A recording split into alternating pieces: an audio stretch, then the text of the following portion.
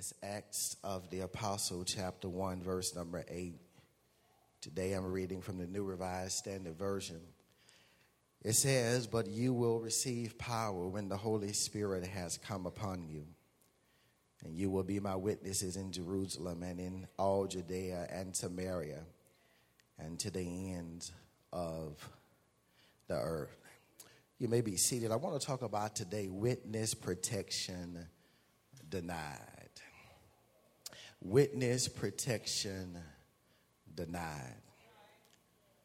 Brian, Jesus from the time and tenure of his ministry on earth has been training these disciples to be the future leaders of this transformative kingdom that he had been talking about and John the Baptist had been telling others about. For those of us who would chronicle the Gospels will find this chronology that John the Baptist began his ministry 6 months prior to Jesus Christ. And his message was to repent and prepare the way for the kingdom of God was near. However, when Jesus came on the scene, Jesus didn't come preaching about preparing that the kingdom of God was near, but rather Jesus came preaching that the kingdom of God was at hand. And Jesus began his messianic ministry. And when he launched his ministry, he launched it with clear vision and a great mission. And he dare communicated this on the front end to anyone who would dare follow him. That he told them that anyone who accepted the clarion call to be commentators of Calvary had to come with an understanding that he was calling them to be fishers of men. Jesus was enthusiastic yet emphatic about his euphoric expectations that he had for the kingdom of God. That this kingdom of God was going to make a difference in the lives of people. And Jesus wanted these disciples, the 11 who now remains, to understand that what he was calling them to do was going to have earthly as well as eternal significance. Jesus told them, as they have been called to be fishers of men, that he wanted them to be clear and on point, that that was their number one and their primary assignment. Understand, my brothers and sisters, that 3+ years have passed. Jesus has been crucified. He has been buried. He has been resurrected from the grave. And at the time of our text, Jesus comes back to these 11 disciples, in which Luke gives us the privilege of hearing his farewell instructions. That Jesus come back to these leaders before he goes to glory and sit at the right hand of God. He comes back to them to emphasize that what I gave you in the beginning is the same word I'm giving you now. That my orders are still for you to be fishers of men. He says, I want you to know that I have taught and trained you. I have executed and exemplified what I've shared with you. I have designed it and even demonstrated to you what it takes to be a fisher of men. He says, I want you to understand that even though I'm not going to be physically present with you anymore, that I still want you to adhere to your Alpha assignment. Because this assignment is critically important, because if I had to surmise my ministry while I was here on earth with you, remember the words that I shared with Zacchaeus, that I have come to seek and to save those who are lost. If the church ever wants to know what she has been called to do, she has been called to seek and to save those who were lost. He says, in this same spirit, brothers, I want you to go and be my witnesses. I know that when the heat was on before, that all of you deserted me as I said you would. According to my beloved disciple John, in the 20th chapter, the 19th verse, it says, on the evening of the first day of the week, when the disciples were together, that you all went and locked the doors for fear of the Jewish leaders. He says, I understand that when I was crucified, and even though I was resurrected, as I told you I was going to be, that you panicked and you went on a self-imposed witness protective custody all by yourself. He says, but I want to go on record. I want you to hear me, brothers. I want all 11 of you to look at me in my eyes. I want to size you up because I want you to hear something that I'm getting ready to tell you. That I want you to be my witnesses, but I want you to know that your witness protection has been denied. That I want you to understand that I am very aware that you are going to go through persecution. I am very aware that you're going to have to suffer. I am very aware that the Roman government does not like me. I am well aware that the Pharisees don't want my name to be mentioned. But even with all of that said, I am not going to treat you like George Zimmerman was treated for 44 days, hiding out like you are in protective custody. Because the truth of the matter, brothers, where are you going to hide? What government are going to back you up? Don't you remember? It was the Roman government that actually were allies of putting me to death. And she was so arrogant, Massey, that she had her seal placed upon my tomb. So you can't look to the government to provide you protective custody. And there is not going to be any place or system that you are going to be able to hide, because I am commissioning you to worldwide missions. I'm not just asking you to go into a storefront in Jerusalem and hide out. That I want you to understand that I want you to be witnesses in Jerusalem, in all Judea, Samaria, and the uttermost parts of the earth. Let me rewind it. Remember in my ministry in Matthew chapter 5, I told you what brand of ministry I wanted you to be. I stressed to you that I wanted you to be two things. I wanted you to be the salt of the earth, and I wanted you to be the light of the world. And I commanded you that I wanted your salt to add flavor in the earth, and I wanted your light to shine so that they could see your good works and glorify the Father which is in heaven. That I have not called you to hide your light. I have not called you for your salt to be contained in a shaker, but I have called you to make a difference in the world. So you got to understand that your witness protection has been denied. But I'm still expecting you to be my... Look at verse 8 again as I read it in your hearing. Jesus makes it very clear that not only does he have an expectation of his disciples, but he makes a very clear statement about the expectation of his church. That Jesus expects the church to grow. Just turn to your neighbor and say, Jesus expects the church to grow. Look, he says that I want you to be witnesses in Jerusalem. I want you to be witnesses in all of Judea and Samaria and the uttermost parts of the world. This means to me that God does not expect the good news to become sanctuary share news only. That God does not want the news to stop in the four walls as we come in here and assemble today. Thank God that you made your way here today. Thank God that you came to receive a word from God. But that's not God's reason for you getting the word to soak it up like a sponge. But God wants the news to be shared news, not sealed news. God wants the good news to be communicated and not to be contained.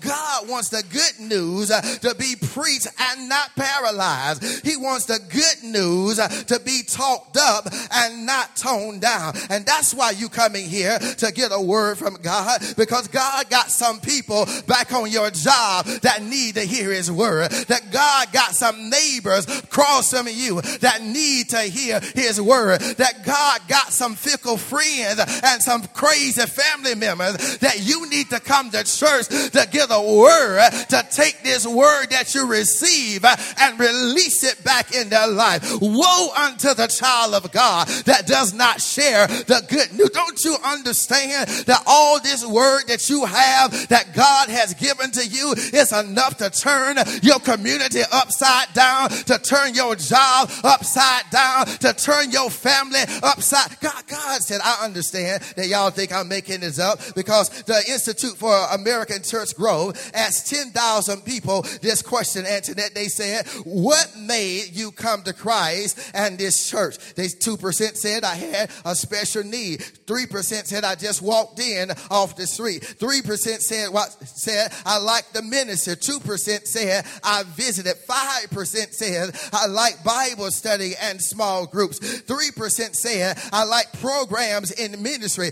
But 79% said a friend or a relative invited me to church. Understand, my brothers and sisters, that church growth is always determined by the efforts of individual members. You can't leave it up to the pastor. You can't leave it up to the preacher. You can't leave it up to programs and classes and ministry. I will admit they may help, but at best all they will do is maintain the size of the congregation. But if you want to see your church grow, I dare you to open up your mouth and begin to share the good news about Jesus Christ. Because evangelism is not just something that's relegated to the pastor of the church, but evangelism must become personal for every believer in Jesus Christ. That it is my premise that every Christian has personal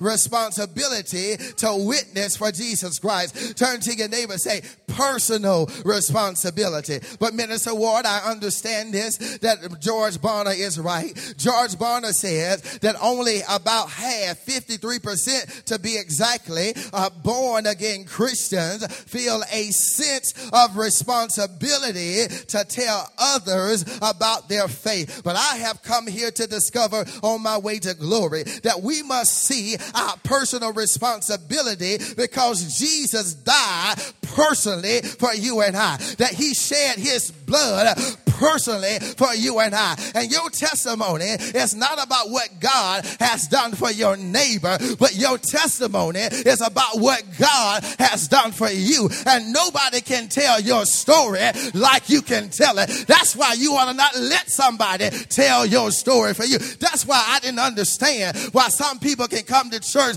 after all God has brought you through, after all God has done for you, and you want somebody else to praise God for you. Baby, if I had your testimony, wouldn't nobody be able to praise God for me. I turn and do a victory lap. Some of your testimony is so much that you were tore up from the floor up, but God has picked you up and turned you around and placed your feet on solid ground, and you have the audacity, you have the immunity gall to walk up in here like the Lord hadn't done anything for you. I know it's early in the service, but can you just turn to your neighbor, say, neighbor, you're standing and sitting beside somebody with a testimony. Don't you get it twisted. I know I got some initials in front of my name and behind my name, but none of those initials mean anything if it were not for grace, mercy, and his blood. Do I have a witness in this house?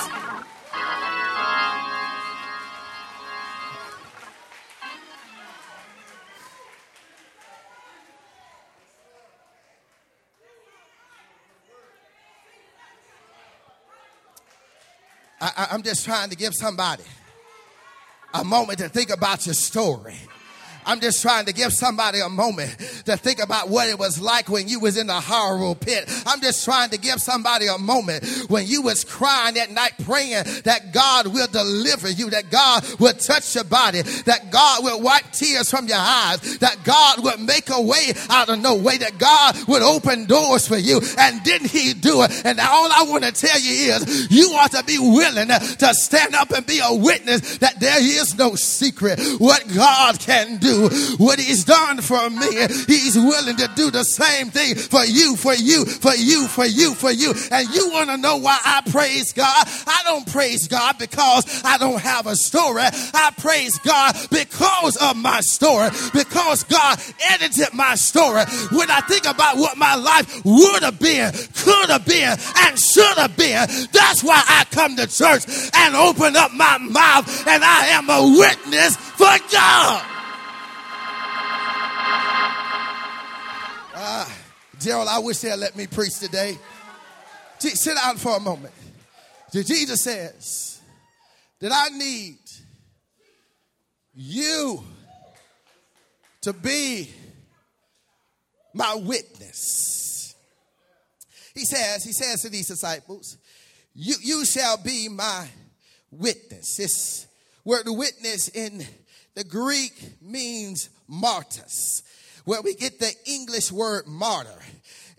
This word witness is used 29 times in the book of Acts itself, which means that Christ has a clear expectation and a desire for us to be his witness. Now, let me see if I can explain to you what a witness means. It means to affirm that one has seen or heard or experienced something. When you look at Acts of the Apostles, the main role in this book is depicted as witnessing to the earthly ministry of Jesus Christ, above all to his resurrection. Let me remind you, my brothers and sisters, that a witness is those who have seen something and begin to tell others about what they have seen or experienced. In the court of law, a witness must take an oath to tell the truth, the whole truth, and nothing but the truth. So help me God. The witness is not to dilute the truth. They're not to expand the truth, would he,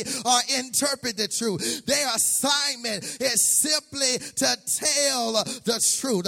A witness for Jesus Christ simply tells the truth about what Jesus have personally done in their life and what they have personally experienced, even if it means that they have to risk their lives telling the story. And there ought to be somebody in this building today that you ought to stop lying to people, trying to let them think that you have gotten where you got because of you, that it was because of your connection, it was because of your scholastic ability, it was because of your great study habits, it was because of your name, it was because of where you was born. You ought to go ahead and tell the truth, the whole truth, and nothing but the truth. So help you God. And the truth of the matter is this: if it had not been for God who was on my side, I wouldn't be where I am now. I wouldn't drive what I drive. I wouldn't live where I live. I wouldn't have what I have. Can I get a witness in this house that you can just go ahead and turn to your neighbor and say, neighbor, let me just tell the truth. I know you're looking at me and how I'm rolling and what I'm driving and where I work, but baby, let me just go ahead and cut across the field. It's nothing but the grace and mercy and goodness of God that God picked me up. God turned me around. God gave me this job. God kept my marriage. God saved me. God healed me. God delivered me. Is there anybody in here that's your testimony? Jesus says, you have a story to tell, but I'm not going to give you witness protection. So the question I wanted to know, God, why? He says, first of all, Pastor T, there is power to witness. Understand, he says, that the church's most vexing problem today is how to define itself by the gospel of Jesus Christ. One of the questions I ask myself is, where is the gospel of Jesus Christ revealed today. As I shared with the 8 o'clock service, I share here with you that we are living in a day or time that it seems like we can have a crossless Christianity, that we can have a crossless church, that nobody wants to preach about the cross. Nobody wants to hear about the cross. Nobody wants to go through any suffering and shame as it relates to the cross. But it was this very cross that Paul says that the Greeks thought was foolishness, but it's the very thing that God used to save us. And I'm here to tell somebody, I don't care how sophisticated we become. I don't care how educated we become. I don't care how many technological advances we can bring into the church. But still give me the cross, because I'm here to try to tell somebody that there is no crown without a cross. Once Jesus bear the cross alone and all the world go free. No, there's a cross for everyone, and there is a cross for me. And that's what Jesus wanted these disciples to understand, that I need you to go out and share the good news about what I did on the cross and how I was resurrected. And he said, because I need you to do this, I am not going to give you witness protection, but I am going to give you what you need in order to be my witnesses. He says, I'm not going to give you pleasure. I'm not going to give you prosperity. I'm not going to give you position, and I'm not going to give you popularity, but I am going to give you what you need. I am going to give you power. Let the church say power. He said, I am going to give you power. So witness protection has been denied. One translation of verse 8 says, you must receive power, which means that power is a necessity. Another translation, watch this, the CEV version says, but the Holy Spirit will come upon you and give you power. Then you will tell everyone about me.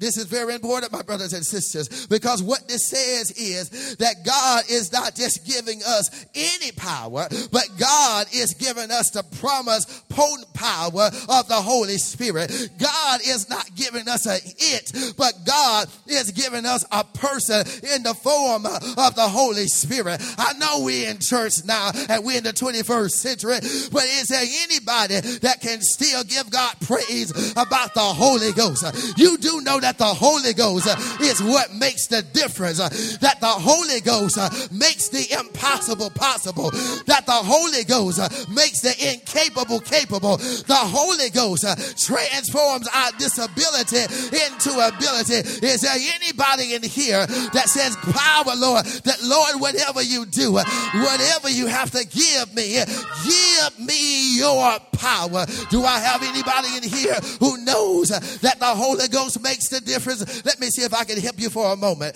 That an individual may be highly talented, massive, may be intensively trained and widely experienced, but if they don't have the Holy Ghost, this person is ineffective. But on the other hand, you can give me somebody from the projects, give me somebody from the sticks that's unattractive, uneducated, and unrefined, but yet they are filled with the Holy Ghost. I'll show you somebody that God can use. I'll show you somebody that's on fire for God. I'll show you somebody that can turn a community upside down, because it's not about how much you know. It's not about how much you read, but it's about the power of God that rests on the inside of you. I tell somebody, my brothers and sisters, that's why you gotta fast and pray, because you don't want to preach without power. You don't want to sing without power. You don't want to pray without power. You got to say, Lord, whatever you do, give me your power. Just certain to your neighbor, say, neighbor, the Holy Ghost makes the difference. If you want to know who is the difference maker in my life, I'll tell you who he is. It's the Holy Ghost. If you want to know what keeps me from cussing you out, I'll tell you who he is. It's the Holy Ghost. If you want to know why I keep going off on you, it's the Holy Ghost. You want to know why I can still smile while you're talking behind my back, it's the Holy Ghost.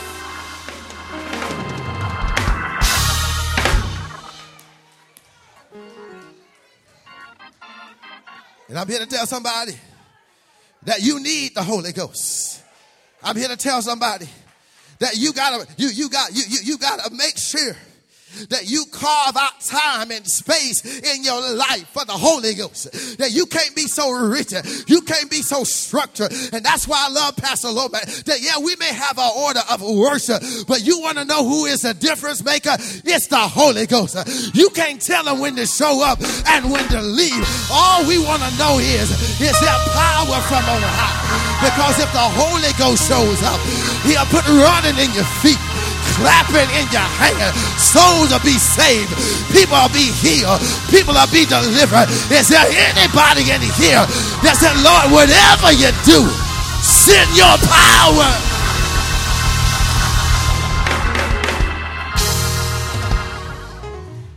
Luke says that this power cannot be found in the earth.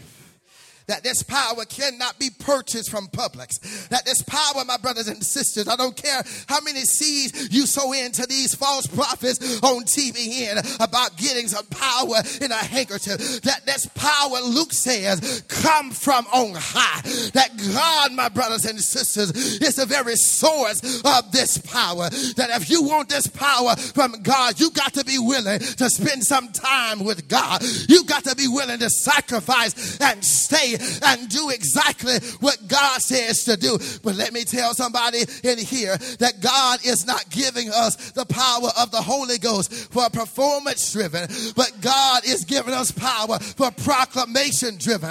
That God wants to empower us to be a witness on his behalf. Let me see if I can help you here. Ezekiel said that God wants to do this for every believer. Somebody say every believer. God says, I'll pour pure water over you and scrub you clean. I'll give you a new heart and put a new spirit in you. Turn to your neighbor and say, in you. I remove the stone heart from your body and replace it with a heart that's God's will, not self-will. I'll put my spirit in you. Shout to your neighbor and say, in you. And make it possible for you to do what I tell you and live by my commands. If you want to know, my brothers and sisters, why Jesus was so powerful, if you want to know why Jesus was able to preach the gospel to the poor, proclaim release to the captives, recovery of sight to the blind, and set those who are downtrodden, I'll tell you why. Luke 4:18 says that he was anointed and full of the Holy Ghost. Baby, if you want to have power, I dare you to get filled with God's Spirit, because spiritual work cannot be done through carnal strength. Turn to your neighbor and say, I know that's right. God knows that spiritual work can be only done through spiritual power. When I was in seminary, that Dean Kinney says that there are some people who are operating in the church. They get up on Sunday morning and they're not operating out of the power of God. They're not operating out of the gifts of the Spirit. They are talented people, and he defines talent as a diminished gift void of the power of God. And I'm here to tell somebody, my brothers and sisters, that I have been in that place in my life where I've had to preach without power, that I prayed without power. But I told the Lord, whatever you do, don't you take your presence away from me. That whatever you do, don't you take your power away from me. And I don't care who I got to cut loose in my life. I don't care who I got to stop talking to and hanging around in my life. But the one thing that I cannot afford to lose is the power of God. Is there anybody in here that you made up in your mind, come hell or high water, that God, I need your power.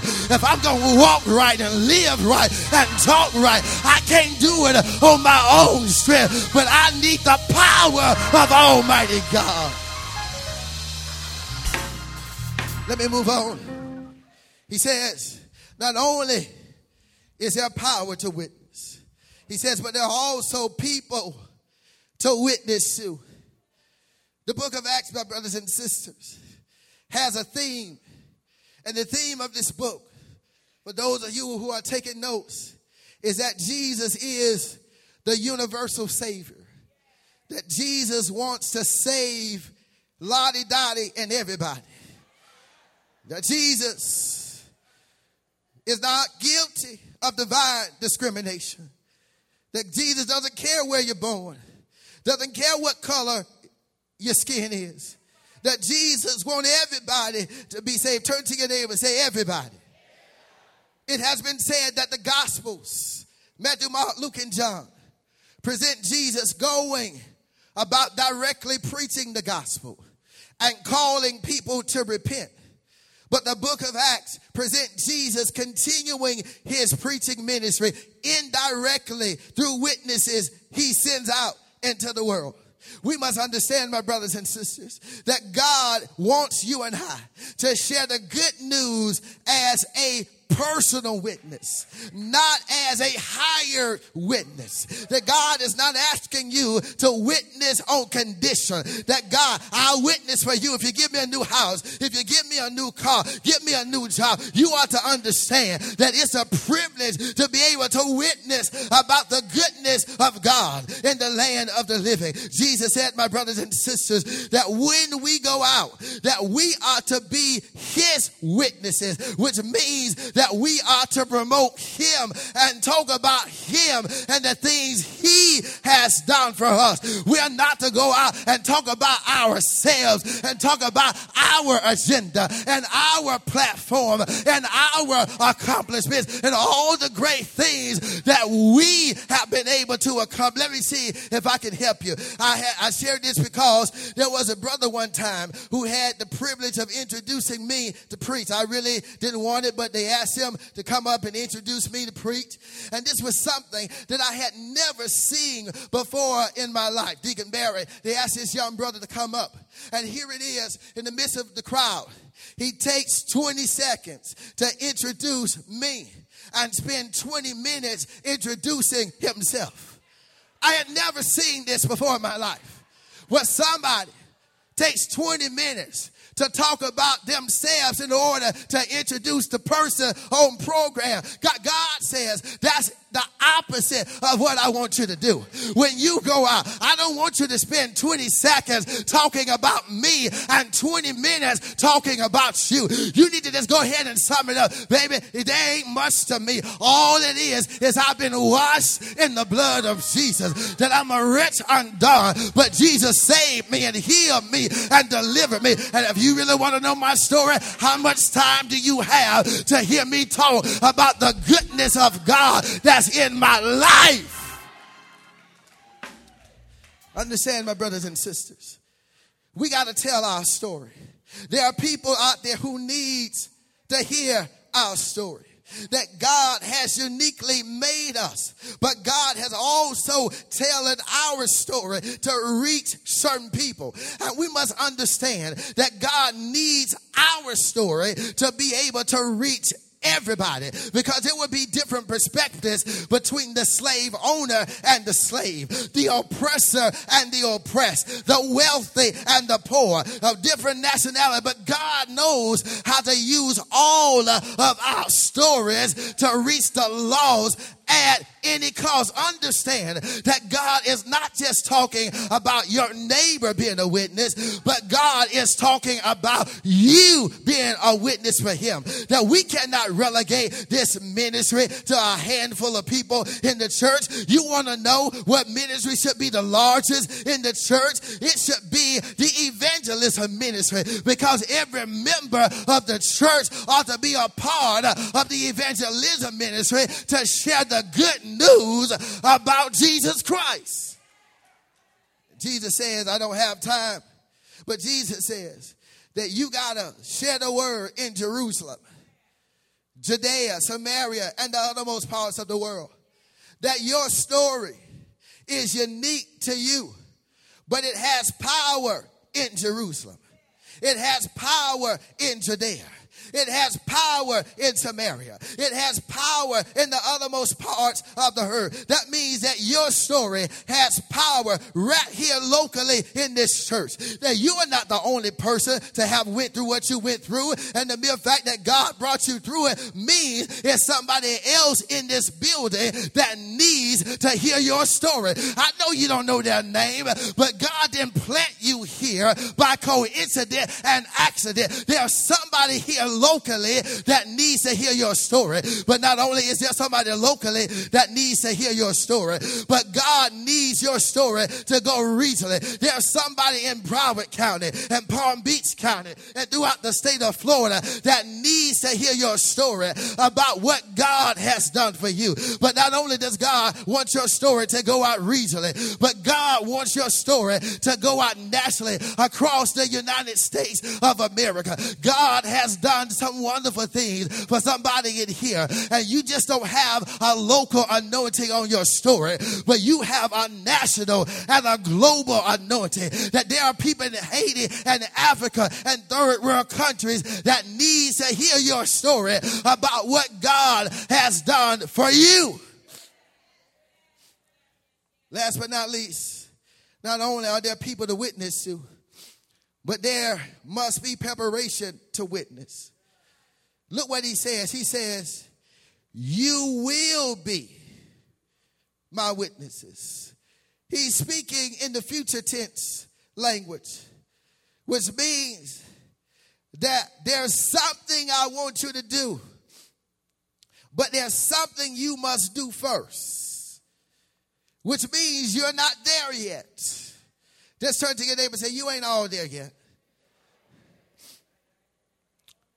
I have discovered, my brothers and sisters, whenever the Lord commands us to do something, that we should prepare for anything he commands us to do. We shouldn't just haphazardly do what God is commanding us to do. I have discovered that people who have done great things have always gone through a season of preparation. I've never seen someone become a general in the armed forces without first going through basic training. I've never seen anybody in any major profession go to this profession without some form of education or training. In sports, there's a preseason before there is a regular season. Malcolm Gladwell says in his book, Outliers, that it takes 10,000 hours of preparation before one becomes great at something. Isn't it ironic that these disciples have been in training for 3 years? Roughly 10,000 hours of 8 hours a day training by Jesus Christ. But Jesus tells them to tarry and wait for the power to come from on high. There's nothing wrong, my brothers and sisters, with organized efforts. There's nothing wrong with you being taught on how to witness effectively. There's nothing wrong with you going to seminars. There's nothing wrong with you, my brothers and sisters, going to check out how other people do crusades for Jesus Christ. But there are some things that you must do on your own to get ready to be able to be a credible witness for Jesus Christ. You must first of all have your belief system intact. That means that we must know God for ourselves. We can't go out witnessing to people about what we don't know about.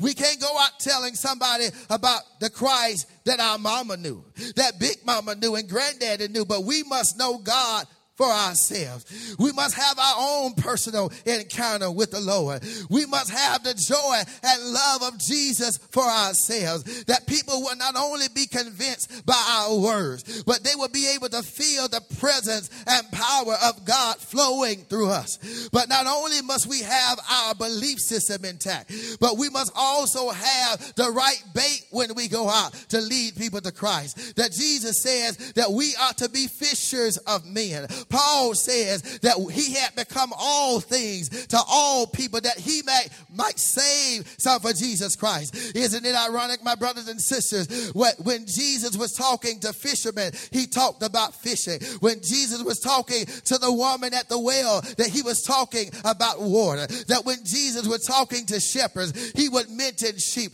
That we must know our audience and tailor our story to be effective to who we're talking to. But last last but not least, Pat, we must also know the Bible, that the focus must be on the gospel of Jesus Christ. And if you don't know anything else, my brothers and sisters, you ought to learn the Romans road to salvation. It simply starts out by telling people why they need salvation. You can start out in Romans 3:23 that says, for all have sinned and come short of the glory of God. You can take them to Romans 6:23, for the wages of sin is death. And after you tell them why they need salvation, you need to tell them how God has provided salvation. You can tell them that the wages of sin is death, but the gift of God is eternal life through Jesus Christ our Lord. You can tell them, but God demonstrated his love toward us in that while we were yet sinners, that Christ died for us. Turn to your neighbors and neighbor, Christ died for us.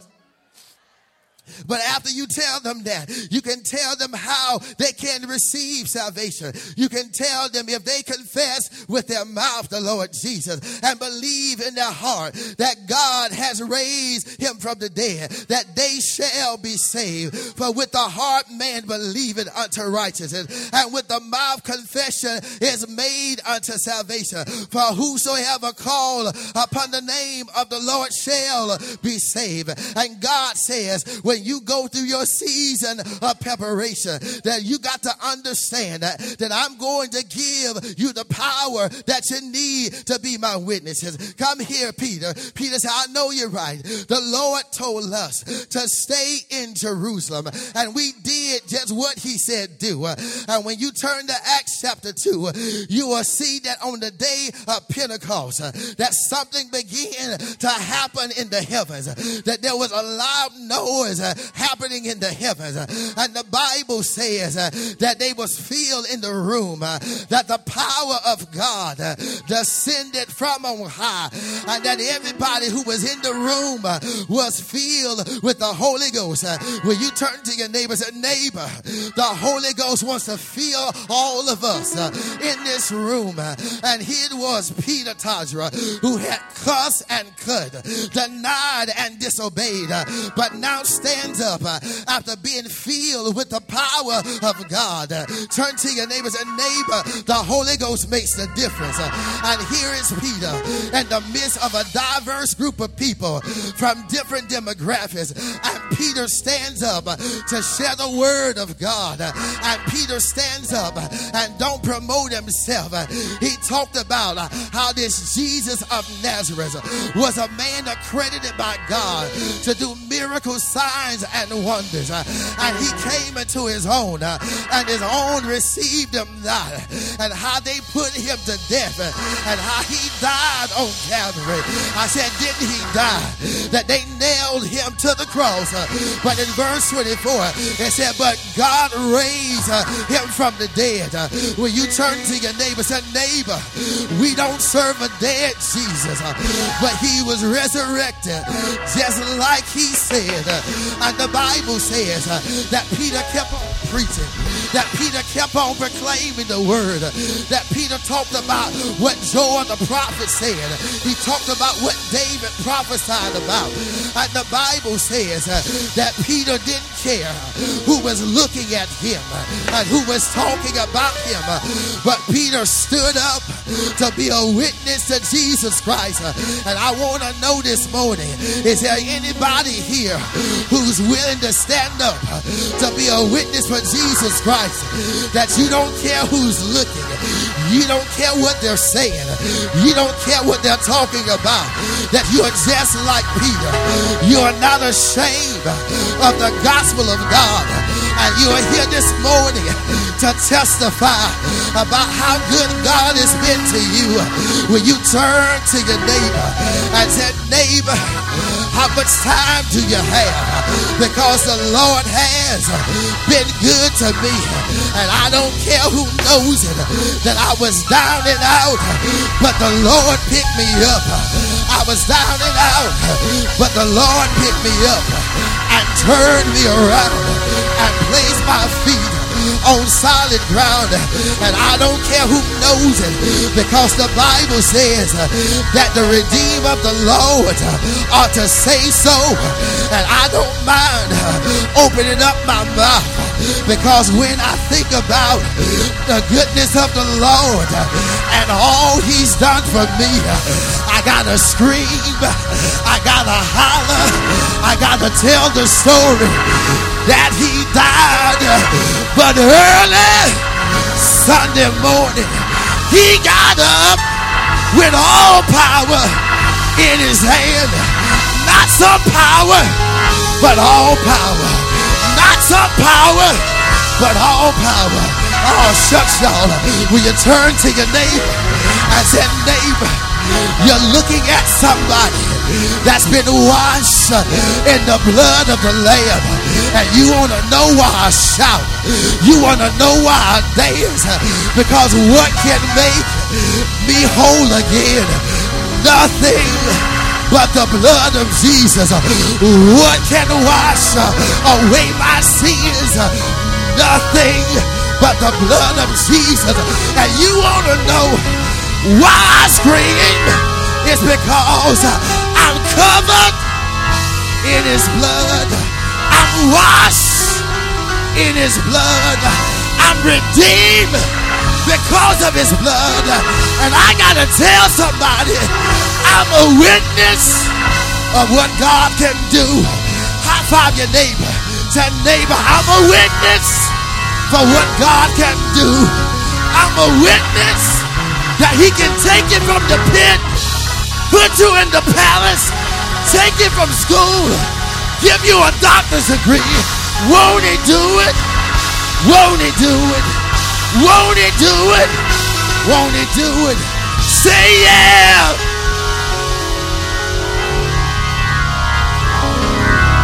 I'm trying to quit, but my soul thinks back of how good God's been to me. My soul looks back, and I don't have to wonder, Master.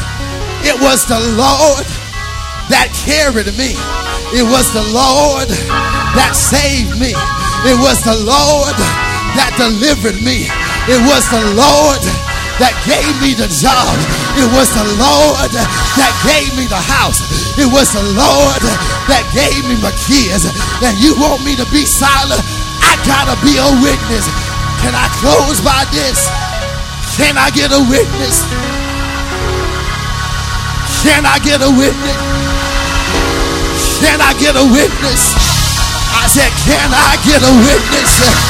There is no secret what God can do. If he did it for me, he'll do it for you. I said, he'll do it for you. I said, he'll do it for you. I said, he'll do it for you. I said, he'll do it for you. I said, he'll do it for you. I said, he'll do it for you.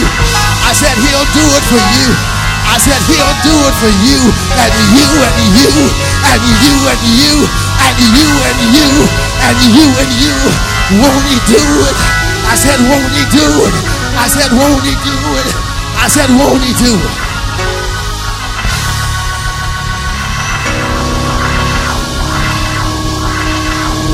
We're out of time.